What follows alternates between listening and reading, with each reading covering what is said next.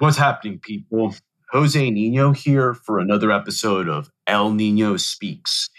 Today, y'all are going to receive a more practical segment on politics. I'm actually joined by a former co-worker and mentor of mine. Chris Stone is the Director of Communications at the National Association for Gun Rights. He's not only a slick political operator, but someone who I also consider a good friend. He played an instrumental role in teaching me a lot of the ins and outs of politics and how to be a effective political operative during my time at NAGR as a copywriter and policy writer. So how's everything going, Stone? Thanks for that introduction, Jose. It's going pretty good here, man. We're getting really busy with legislative season here for mostly state legislatures, since most state legislatures are part-time and kind of run January to May or early June, and of course doing all our federal work. But it's been awesome ramping up our YouTube channel and some of our external communications with different members in the organization. So that's kind of what we're focusing on right now in 2022, is just hitting the ground running, trying to pass constitutional carry and defend the Second Amendment. Yeah, very busy plate that you guys have, but it's a really good sign that NAGR has grown significantly. So yeah, let's start with what you do with NAGR, because I imagine most of my listeners don't even know what NAGR is. What is NAGR and the organization's overall mission? Yep. So NAGR stands for the National Association for Gun Rights. We're a 501c4 nonprofit, and we're dedicated to defending and restoring the Second Amendment all throughout the United States. Our headquarters is located in northern Colorado near Fort Collins in Loveland. We also have an office in Washington, D.C., and then we have field staff who work remotely all across the country. We got folks in Texas, South Carolina, Alabama, Michigan, folks who work out here but travel pretty frequently. And, the real goal of the organization is to just truly be a no-compromise gun rights lobby. And we're opposed to all forms of gun control. And our goal is to repeal gun control and pass pro-gun laws like constitutional carry. It's a big issue for us on the state level, which simply states that if you're a law-abiding citizen and you're legally allowed to possess a handgun, you should be able to carry that handgun openly or concealed without having to beg the government for a permit or pay a tax for your right to exercise your constitutional rights. And so that's what we do. It's awesome work. We helped pass constitutional carry in 5 states last year, and previous to that, over about the last 10 years, laid the groundwork for passage of constitutional carry in a lot of other states. We're very busy this year. Brendan Boudreau, who's the director of our field operations, he's got staff on the ground right now in Ohio, Alabama, Georgia, Indiana, and there's a few other states that I'm forgetting, Nebraska, working with legislators there to really get the grassroots involved. And that's kind of our mission, is to be both no compromise, but also really get citizens involved in the process of lobbying their elected officials to stand up for the Second Amendment. We saw a real void with that. Our president, Dudley Brown, saw a real void with that with the NRA, how they were just collecting a lot of donors' money. And then I'm sure a lot of people have heard of the scandals coming out of the NRA over the last decade, how they were wasting donors' money and how Wayne LaPierre, buys these $20,000 suits and wears Gucci loafers and, are cutting deals, quite frankly, to get watered down, quote unquote, watered down pro-gun bills. And, our attitude is, hell no, we're not going to do that. We're not here to cut deals to, get half measures on restoring our rights. We want our gun rights back completely. So that's what we do. We also have a political action committee, NAGR PAC, which can endorse candidates for public office and do direct electioneering. We also have a legal foundation, the National Foundation for Gun Rights, which is there to defend gun owners. We helped raise money for the legal defense of Kyle Rittenhouse. We file a lot of amicus briefs on lawsuits and just also help gun owners all over the country when they're being, persecuted for using a firearm as self-defense. We like to help them out any way we can. And then we're the only gun rights group with a super PAC, affiliated super PAC, Gun Rights America. So we kind of got different branches of the organization that we all try and help out and work for. And we've had a lot of success. We've got about 4.5 million active members on our file who take action. And so that's kind of a long overview. So I'll pause and we can get into different specifics if you want. Yeah, I wanted to ask basically, this goes around like the topic of like a unique value proposition, because we know that NAGR positions itself as a no compromise gun lobby. But what else do you think makes NAGR special compared to not just like your ostensibly pro Second Amendment organizations, but any other right wing organization? Because there's a whole cornucopia of these organizations out there that don't really stand out or yield much in terms of results. So what do you think makes it NAGR like so special these days? Well, yeah, I mean, I think what makes us special is we all really specialize in gun rights, right? We're a single issue group and we really work on getting people trained up in how to lobby their elected officials and get our staff trained up on how to make a difference. You know, a lot of these battles, especially legislative battles we get involved with, we really plan out for years. You know, it's not just as simple as saying, oh, well, we want a bill and we want to restore gun rights. We've got to look at the makeup of the legislature. And one of our missions here at the organization is essentially reminding our members who are part of the organization and our staff that we want to link the legislative season with the election season. In other words, when people get elected to public office and they make promises about defending gun rights and restoring gun rights, we want to see them do that. We want to see them take action to introduce bills, to co-sponsor bills, to obviously vote correctly at the bare minimum. And then when people don't do that, when our elected officials who represent us don't actually deliver on that promise, we remind our members and say, hey, you know, this person who's supposed to be protecting the Constitution, who's supposed to be protecting your inalienable rights, hasn't done so. You know, you should let them know what they're doing. And then that's also where our PAC kind of comes into play, where we can directly, endorse or oppose candidates for public office and do that work over years and years of legislative cycles to kind of see the ball get rolling. You know, the other thing too is our organization, you know, even though we're not an educational association in the sense that we don't do firearms training or anything like that, the people who work here are gun people. I mean, we're all into hunting, we're all into sport shooting. Dudley Brown, our president, does a lot of competition shooting. We've got folks here who do long-range shooting competitions. We got a lot of former military folks. And so, you know, we take it seriously as a right that we want to exhibit as well. You know, it's a real tangible thing. It's a real necessity. We're certainly thankful for all the other multi-issue groups out there who kind of cover just liberty issues in general. But we wanted to be laser focused on this one issue and be focused in a way that is completely no holds bar, no compromise. We're not going to cut deals.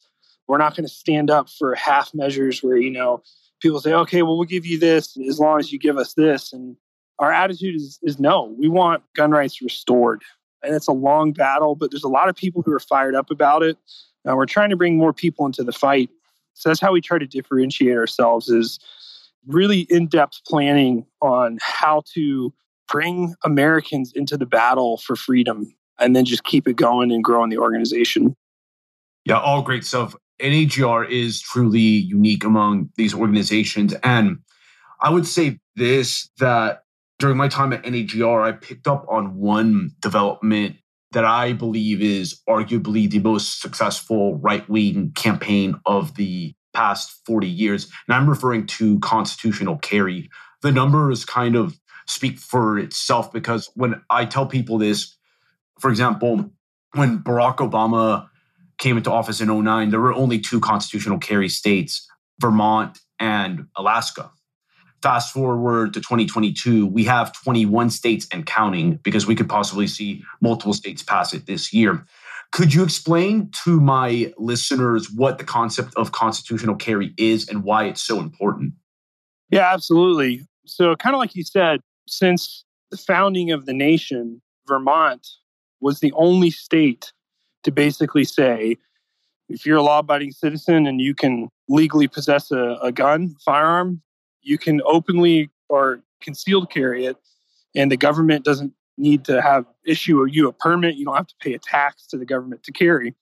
And so they've had that since the 1700s. Well, for the longest time, most states didn't recognize your right to carry a firearm at all, unless you were, in the process of hunting and stuff like that. So for a long time, really starting in the 1960s, 1970s, all the way through the 80s and the 90s, you had states fighting at least for the right to say, hey, well, what if we create a permit system where people get fingerprinted and they have to pay a tax to the county? Maybe we'll let those people carry concealed weapons, but only in very certain circumstances. So you had a lot of states may issue permits where the state would grant special permission if you jumped through a ton of hoops and knew the right people and paid a bunch of money so you could, actually exercise your right, which it says, in the Second Amendment, the right to keep and bear arms. And then throughout the 90s, you had the progress of shall issue, which says you can carry a gun, but you just have to pay to have a permit, pay this tax. And really what we started doing is saying, well, no, why isn't every state like Vermont? Why are we allowing governments to collect a tax, to collect your fingerprints, to collect your photographs, to create arbitrary training standards, just so you have the right, quote unquote, in their eyes, the right to carry a gun according to their design? And so all constitutional carry is, like I kind of said at the beginning, is the simple bill that says, look, if you are legally allowed to possess a handgun, you should be able to carry it openly or concealed, and you don't have to get a permit. You don't have to pay a tax to your county or your state, and you don't have to get fingerprinted. Now, constitutional carry doesn't get rid of permitting systems. Some people like having concealed carry permits for reciprocity reasons with other states that don't have constitutional carry. So if you want to get a permit, great. But all the law says is you don't have to. And it's been a key focus for us. And we've seen it, obviously, a big state that passed it last legislative cycle was Texas, which was huge because, Texas really prides itself on being this pro-gun paradise. Yeah. But quite honestly, they weren't. I mean, you have states like, obviously, Vermont, and then you had New Hampshire and Maine up in the Northeast, which most people don't think of the Northeast of the United States as a really pro-gun place, but it is. And so we saw Texas, Tennessee, Utah, Montana pass it last year, and there's a lot more progress this year. And so that's what we're trying to do. It's gone from, like you were saying, it's gone from Vermont was the only state that had constitutional carry, and people thought it was weird, and then you have states like Alaska and Wyoming, and people go, okay, well, those are kind of frontier states. To now, it's a bill in every state legislature. Obviously, you got long shot states that are going to take a real long time to work on, California, New York, and places like that. But even there, we're not giving up. Are we going to pour all our resources into California? Well, no, because we can't afford that. And it's going to take a long time, but we're going to fight the battles in states where we know we can win and restore people's right to exercise their constitutional rights without the government infringing on it. And that's our real goal. Yeah, constitutional carry is clearly where the momentum's at when it comes to Second Amendment battles these days. I actually have wins because when it comes to effective politics, you have to look at results. Forget all this like fancy rhetoric or even assumptions. Like you kind of go with what's like working and ride that wave till you no longer are able to like get any more results from it. But one thing that has always impressed me with NAGR is its model that it uses that I believe is unique among political organizations, namely how the organization is relentless with regards to how it places constant pressure on politicians. What is a general premise behind such an activism model and how effective is it? Well, yeah, I mean, our whole thing is we want the grassroots involved, right? I've in previous professional careers, I've worked in the Congress, and we've had a lot of staffers here who've worked in state legislatures or worked on campaigns. And when you get grassroots Americans involved, right? Like when we send out emails or mail for people to sign petitions, we really deliver those petitions. And when constituents in a state or in a district actually take action and put pressure on elected officials, those officials really feel the heat. They start realizing that their voters are getting pissed off. And there's nothing worse for an elected official than angry voters who realize that they're being told that the person who's representing them isn't actually defending their individual rights. And so I think it's made us very powerful in the sense that that's what we've always tried to do. We're not going out here, stroking massive checks to every politician in Washington, D.C. Certainly, like I said, our PAC, we want to help good people like Representative Thomas Massey, who's a true defender of freedom. And so our political action committee will give him money, but we're not going to go write a check to every single member of Congress because they, on their website, they said, I like guns. And there's a picture of them holding a shotgun and you shake their hand and be like, thank you for doing nothing. What we want to do is train up our staff to get average Americans involved in the fight. Just even recently, we have staff on the ground in Montgomery, Alabama right now, where they're pretty close potentially to passing constitutional carry this year. They delivered almost 40,000 citizen petitions that we collected.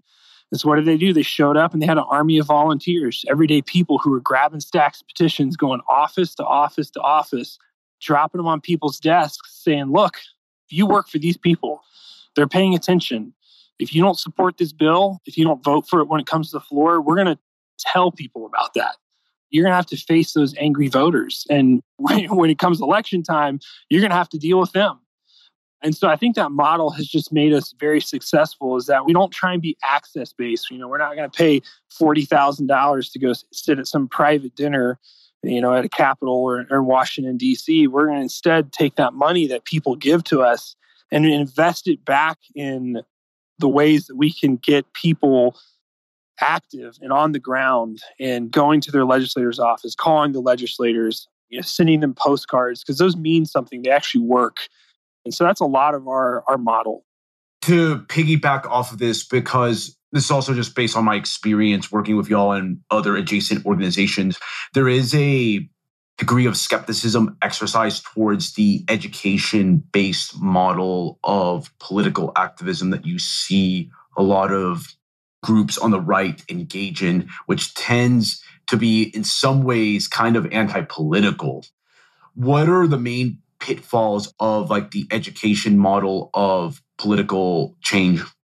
Well, something we always kind of say in the office is this, how many of your listeners here could probably, raise their hand if I ask the question, do you have people in your own family who don't believe in liberty or freedom, right? Who are liberal, who probably voted for Joe Biden, right? Most listeners would raise their hand.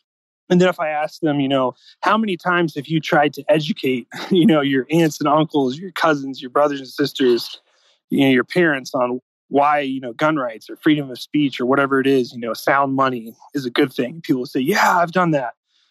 How successful have you been? Most people go, well, we just end up fighting and then nothing ever happens. Well, that's ultimately the education model, right? If you just try and educate people on an issue, yeah, you might get some, but really what you want to do is you want to get the people who already agree with you and then, let them lobby their elected officials. Now, does that mean you can't ever use education? No, certainly we write email and mail and we put out one-pagers to let people know what a bill is doing, to let people know what our goals are.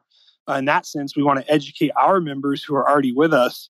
But just dumping educational materials out into the ether and then hoping that a politician is going to see it and do the right thing is kind of laughable. Think about this. Barack Obama, who hated liberty and freedom, was a constitutional scholar. Do you think if we just showed up, if he had somehow invited us to the White House and we'd give him a really well-written paper on why the Second Amendment matters to individual liberty and freedom, that he would just abandon all his gun control plans? No, the guy was a scholar in the Constitution and just radically chooses to obviously ignore it. So that's why you can't just merely rely on, writing extensive research papers and then hoping people are going to read them and have their minds changed. You actually have to get the grassroots to contact their elected officials or find people who are willing to run for office and get new people in office. If the voters relieve somebody of their duty of serving them and there's an open seat or there's someone who wants to run, that's even better. That's actual taking action to motivate new people to come into the fight. And so that's why we don't just, do pure education, because simply it might look cool on paper, but to actually change things, it rarely works. Yeah, that's a very interesting point, because I've seen a lot of people on the right also use this other concept that is pretty similar to the education model where they'll say politics is downstream from culture. What's your overall take on that perspective? Well, you know what? There's a lot of people who say that, but ultimately, politics is essentially it's the adjudication of power, right? It's who rules whom, who's in charge. And so when we think of it that way, there's a political class of people that want to rule over you and scrutinize your life. And so if your argument is that, oh well, this is just a result of where we're at, and we can't do anything about it because we're not in the majority, we're just a few people, then, go study the American Revolution, right? The overwhelming majority of people living in the United States before it was the full United States of America, they didn't support the revolution. The revolution was a minority, but it was an angry minority that took action. Now, obviously, we're not talking about a violent revolution. We're just talking about using the Constitution, using your freedom of speech to defend your rights. And we're trying to find that really vocal and active minority who care about what's going on to use the laws in place to either remove people from public office and replace them with true, lovers of liberty, or, even if a politician isn't great, but heck, we can leverage enough pressure on them to do the right thing and vote the right way. Well, that's good enough for us. We want to change the law. So, I would caution people to, not get caught up in this. Well, we got to see what culture says, and, we got to wait till it's the right time to pass this bill, because the reality is it'll never be the right time. Yeah, exactly. Yes. I actually like your point about the who rules whom, because that's like Lenin 101, and the Bolsheviks were clearly a minority that took over Russia and ushered in one of like the most tyrannical, if not the most tyrannical regime in human history. So that's something to keep in mind as well. Yeah, no, it's just one of these things where think about all the promises politicians make that get broken. And that's the pitfall people can fall into when they say, oh, we got to wait for the right moment. Well, they'll just keep kicking the can down the road and keep kicking the can down the road. Our whole point is build pressure, and then get it done. And yeah, it might take a couple of legislative cycles. Things don't happen overnight. We were active in Texas for about a decade before we saw constitutional carry become law last year. And so, yeah, things don't happen overnight, but the work was done every day to continue chipping away, to continue putting the issue to the forefront. And if all we were doing was saying, oh, well, we got to wait for a cultural change and then we'll take action, it's like, that's stupid. It's not going to work. You're just going to get played, and people are going to get discouraged and they're going to drop out of the fight. But if you can continue chipping away at an issue and show what you're doing to make positive gains, it fires people up. And it puts the politicians on notice that they're there to work for us. They're there to defend the Constitution. If they don't do it, well, then we're going to remind the voters of that, and the voters can relieve them of their duty of public service, and we'll put someone else in there. Right on. That's really the way to go, because I think some of those arguments too, there is like an importance of having kind of like a counterculture against like the established like managerial culture we have. But from my experience dealing with some people, it seems to me it's kind of like a cope or a cop-out that's used for people that don't want to do political activity, that don't want to hit the pavement hard or really just get the reps in, because political activism is not an overnight thing. As you said before, a lot of these battles are very drawn out. Now, let's shift our gaze to the federal government, because things are looking pretty gridlocked there, because you have obviously like the 50-50 split in the Senate with Vice President Kamala Harris as a tiebreaker, and then the House is under Democrat control. And obviously, Democrats hold the White House. However, we have seen some Democrat senators, specifically in swing states, get cold feet on gun control. That said, our experience has shown us that the gun controllers will still find crafty ways to impose gun control through the bureaucracy and other administrative means.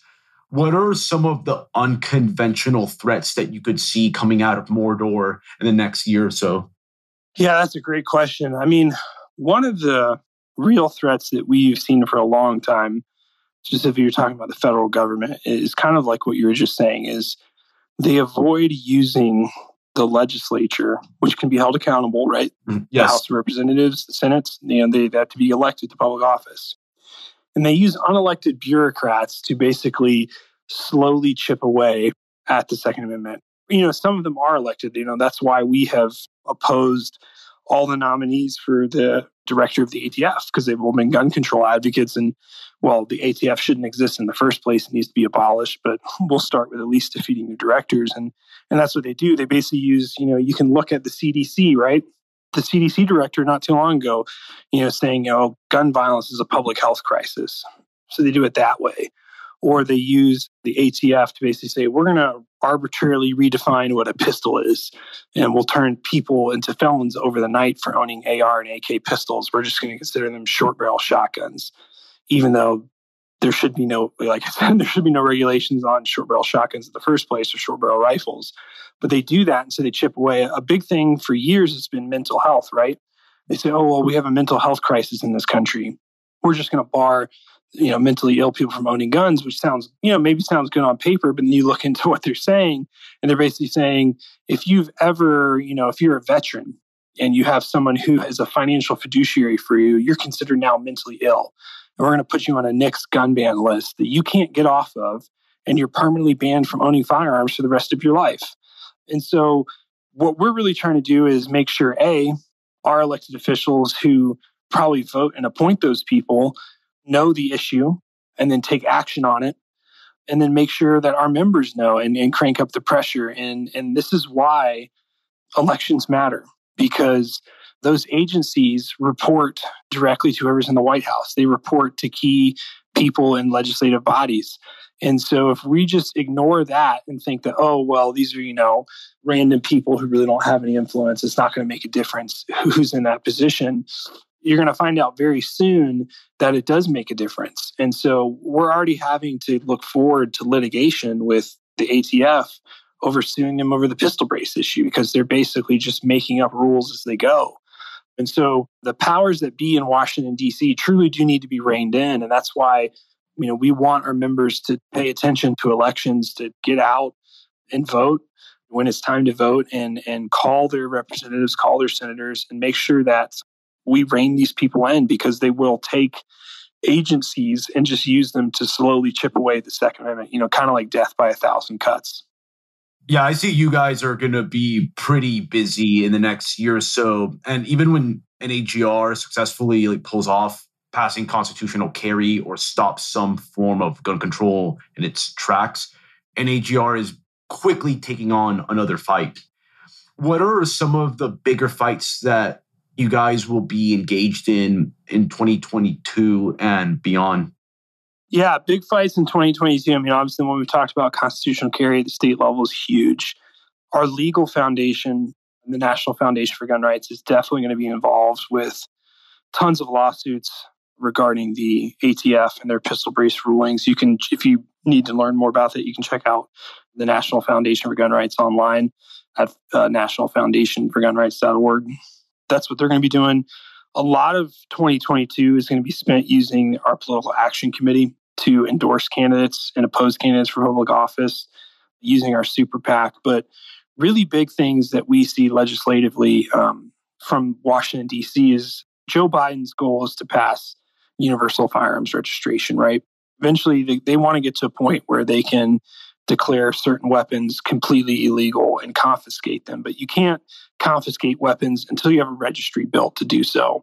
And that's what they're trying to do. That is their long-term plan, is to pass all these regulations that chip away, and they can finally get the pressure to pass universal gun registration. That's why it's so important for us. We're really involved in the fight to protect the filibuster in the Senate. That's what saved the Second Amendment back in 2013 when Barack Obama was pushing his massive gun control package, was the filibuster and the 60 vote threshold to prevent crazy legislation from just being rammed through the Senate. So those are our main focuses, are at the state level, restoring gun rights where we can, and at the federal level, really defending the encroachment on our rights, all the stuff they've already taken from us, and then using our political action committees and the super PAC to really do electioneering in a way where we can find good people who do defend the Constitution and support them. People like Senator Rand Paul, Senator Mike Lee, like I said, Representative Thomas Massey, Representative Bob Good. These are folks that really do actually, they don't just talk a big game, they walk it when they're down there in the halls of Congress. So that's kind of our thoughts for 2022. That's some awesome stuff. I really look forward to what NAGR will be doing in 2022 and the near future, because we're in for some very turbulent times. Before we head out, where can my listeners learn about NAGR and its latest projects? So yeah, if anyone wants to learn about the organization, easiest thing to do is just go to gunrights.org. That's our website. We've got a lot of information on there about how you can get involved and how you can join the organization if you're interested in joining. We're all over the web. We've got a Facebook page, National Association for Gun Rights. If you just search it, we're on YouTube, producing a lot more YouTube content, Instagram, Twitter. And that's where we try and keep people up to date on all our legislative battles. We regularly text our members. If you want to receive text messages about what's going on, you can opt in for that as well and join our email list. That's the best way to get involved, though, is just go to our website at gunrights.org and check us out on the social media channels and stay up to date. And then when we ask you to take action, please take action, because we deliver on those promises. If we ask you to sign a petition, we really do deliver them. If we ask you to make phone calls, we really do patch you through to the congressional switchboard. It makes all the difference in fighting to protect the Second Amendment. Great stuff. Yeah, as always, Stone, I had a great time chatting with you. And to all my listeners, thank you so much again for your generous attention. And with that, El Niño has spoken.